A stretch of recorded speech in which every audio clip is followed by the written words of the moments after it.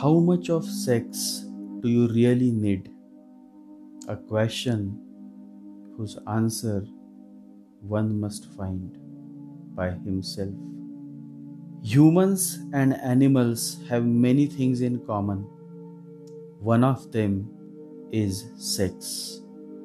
And the question that comes to mind is exactly how much sex humans should have, how much one should indulge in the act of sex.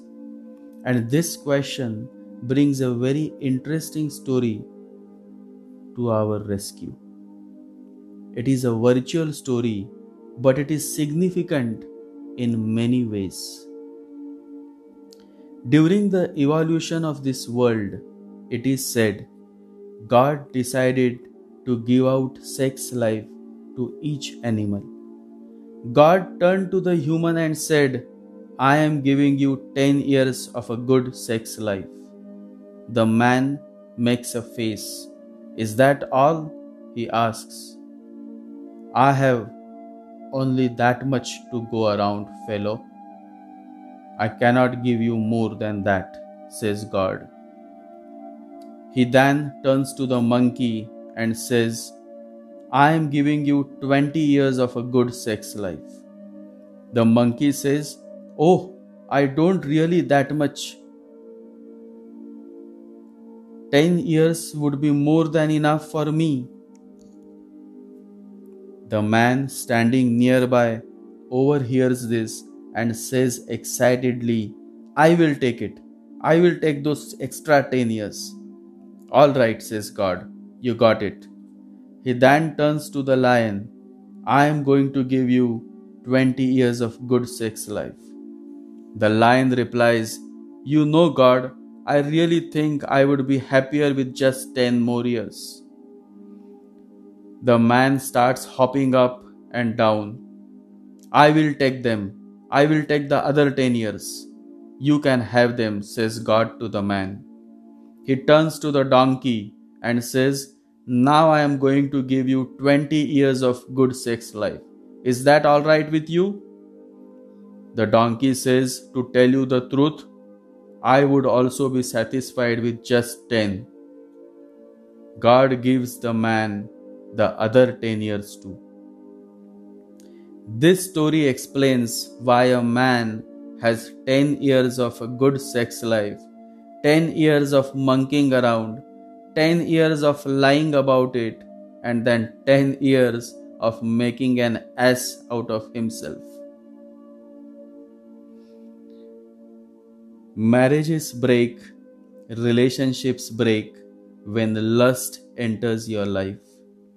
And when lust is the reason for your breakup, no matter where you go, the past is going to repeat mindlessly unless you become mindful. Life repeats itself mindlessly unless you become mindful. It will go on repeating like a wheel. When you are not satisfied with anything and you go on asking for more and you go on making your life more of a confusion. Do more is the negative connotation of a desire that thrives in total ignorance. Astrology has a perfect name for this do more phenomena, and that is called Rahu, the North Node. Today, the world is under the spell of Rahu, which is Kali Yuga, age of demons. People want more. Rahu is a perfect representation of this want more tendency of the present world. And that is why people are not satisfied with what they have, and they are running, chasing to satisfy their unending desires. So much so that the only place they finally would rest is in the graveyard. That too is out of compulsion, else they would not have stopped. Diogenes was an enlightened seer whom Alexander the Great wanted to meet. He had heard many great things about this enlightened man, that he is some kind of a Messiah, a man of miracle. So one day, Alexander went to meet Diogenes. And Diogenes was rejoicing in the river water. He was having a good, relaxing bath. Alexander came near the river shore and said, "Sir, I have been thinking of you. I have been waiting to meet you. I have heard many of your miracles. I would love to offer you anything that you would wish for. My heart is waiting to hear. Just ask whatever you want." And Diogenes said, "Just step back from where you are standing. You have blocked the sun rays that were so lovingly showering on me." Alexander was taken aback. Who would dare to speak to an emperor in this manner? Only someone who is totally mad or someone who is totally wise. And this man was certainly not mad. The whole kingdom worshipped him and admired his great powers. Emperor Alexander the Great stepped backward and then he said, "If God ever asked me what I would want to be in my next life, I would ask him to make me Diogenes." And Diogenes laughed and said, "How stupid are you? Why would you want to wait for so long?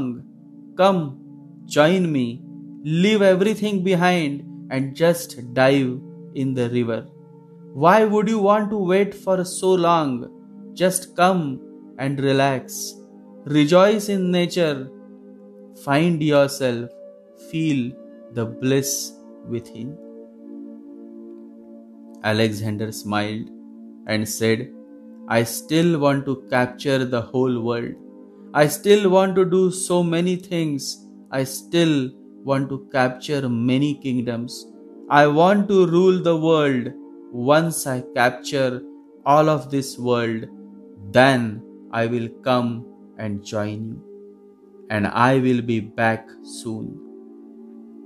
And Alexander went away, but was never able to come back. Alexander died. You try to become Alexander and you will never be satisfied. You want more and more and more, and then there is no way to come out of it. In a way, Alexander is a perfect representation of over-ambitious and over-indulging nature. Such a mind is never satisfied. Such a mind is restless. For such a mind, there is no coming to truth.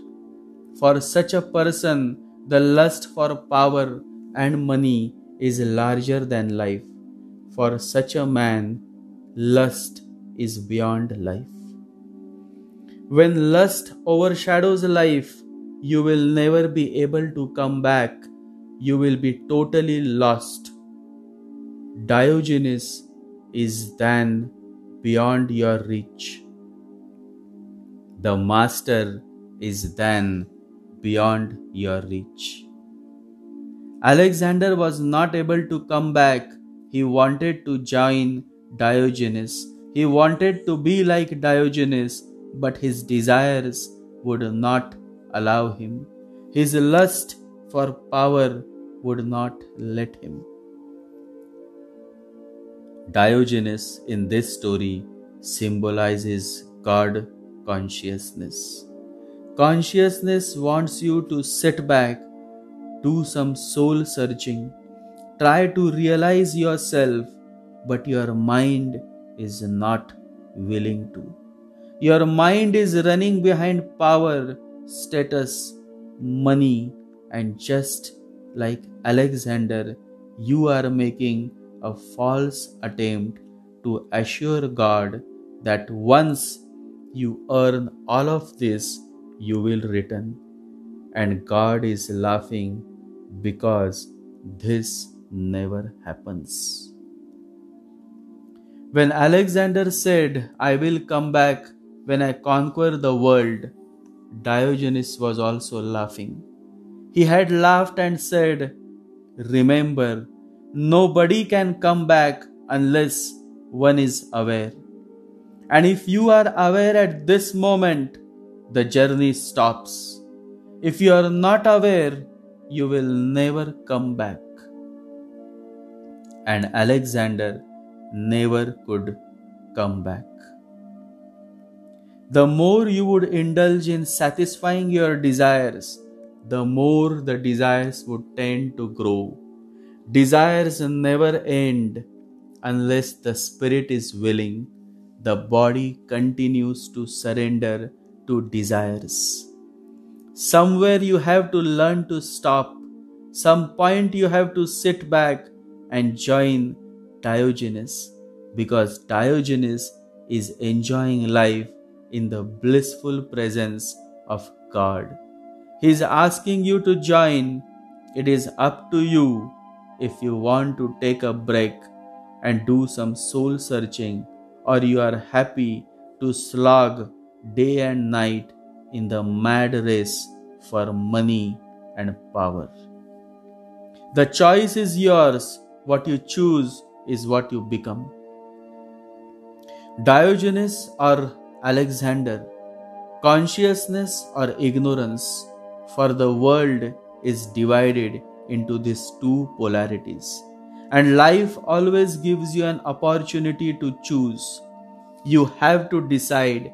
At every stage, life gives you an opportunity to decide.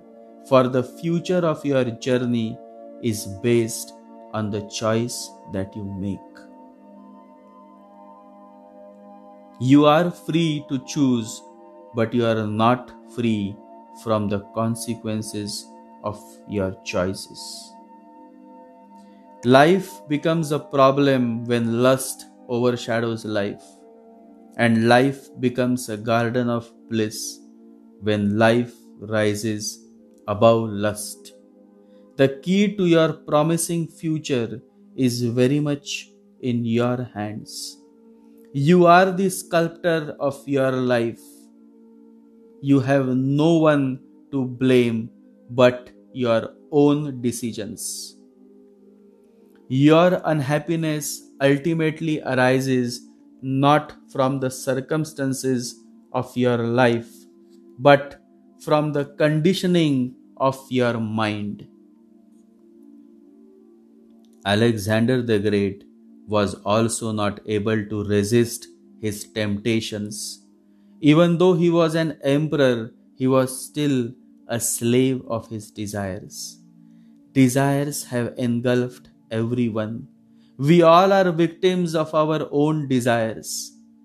But far, somewhere, enlightened Diogenes is enjoying his bath in the river. He is happily enjoying the chirping of the birds, the blossoming of the flowers, the dance of the trees. He has no desires. There is no rush. He is living in the moment. He truly is a free man. For true freedom is freedom from desires. And he is inviting Alexander, who is enslaved by his desires. But Alexander is not willing. His desire would not let him. And that is the greatest irony of this human life. If you are taking a break, the world is quick to undermine you, because the world is Alexander, and they too want to take a break like you. They too want to become a Diogenes, but only after they have satisfied all their desires. And the truth is, desires never end. They continue to grow When the glass becomes full, it tends to grow. The scale of your freedom is based on the scale of your awareness. All religious scriptures, all arts of yoga, all ways of meditation are simply to awaken you, to bring awareness to you. Magic or any negativity won't harm you if you live in awareness. Awareness helps you to stay positive.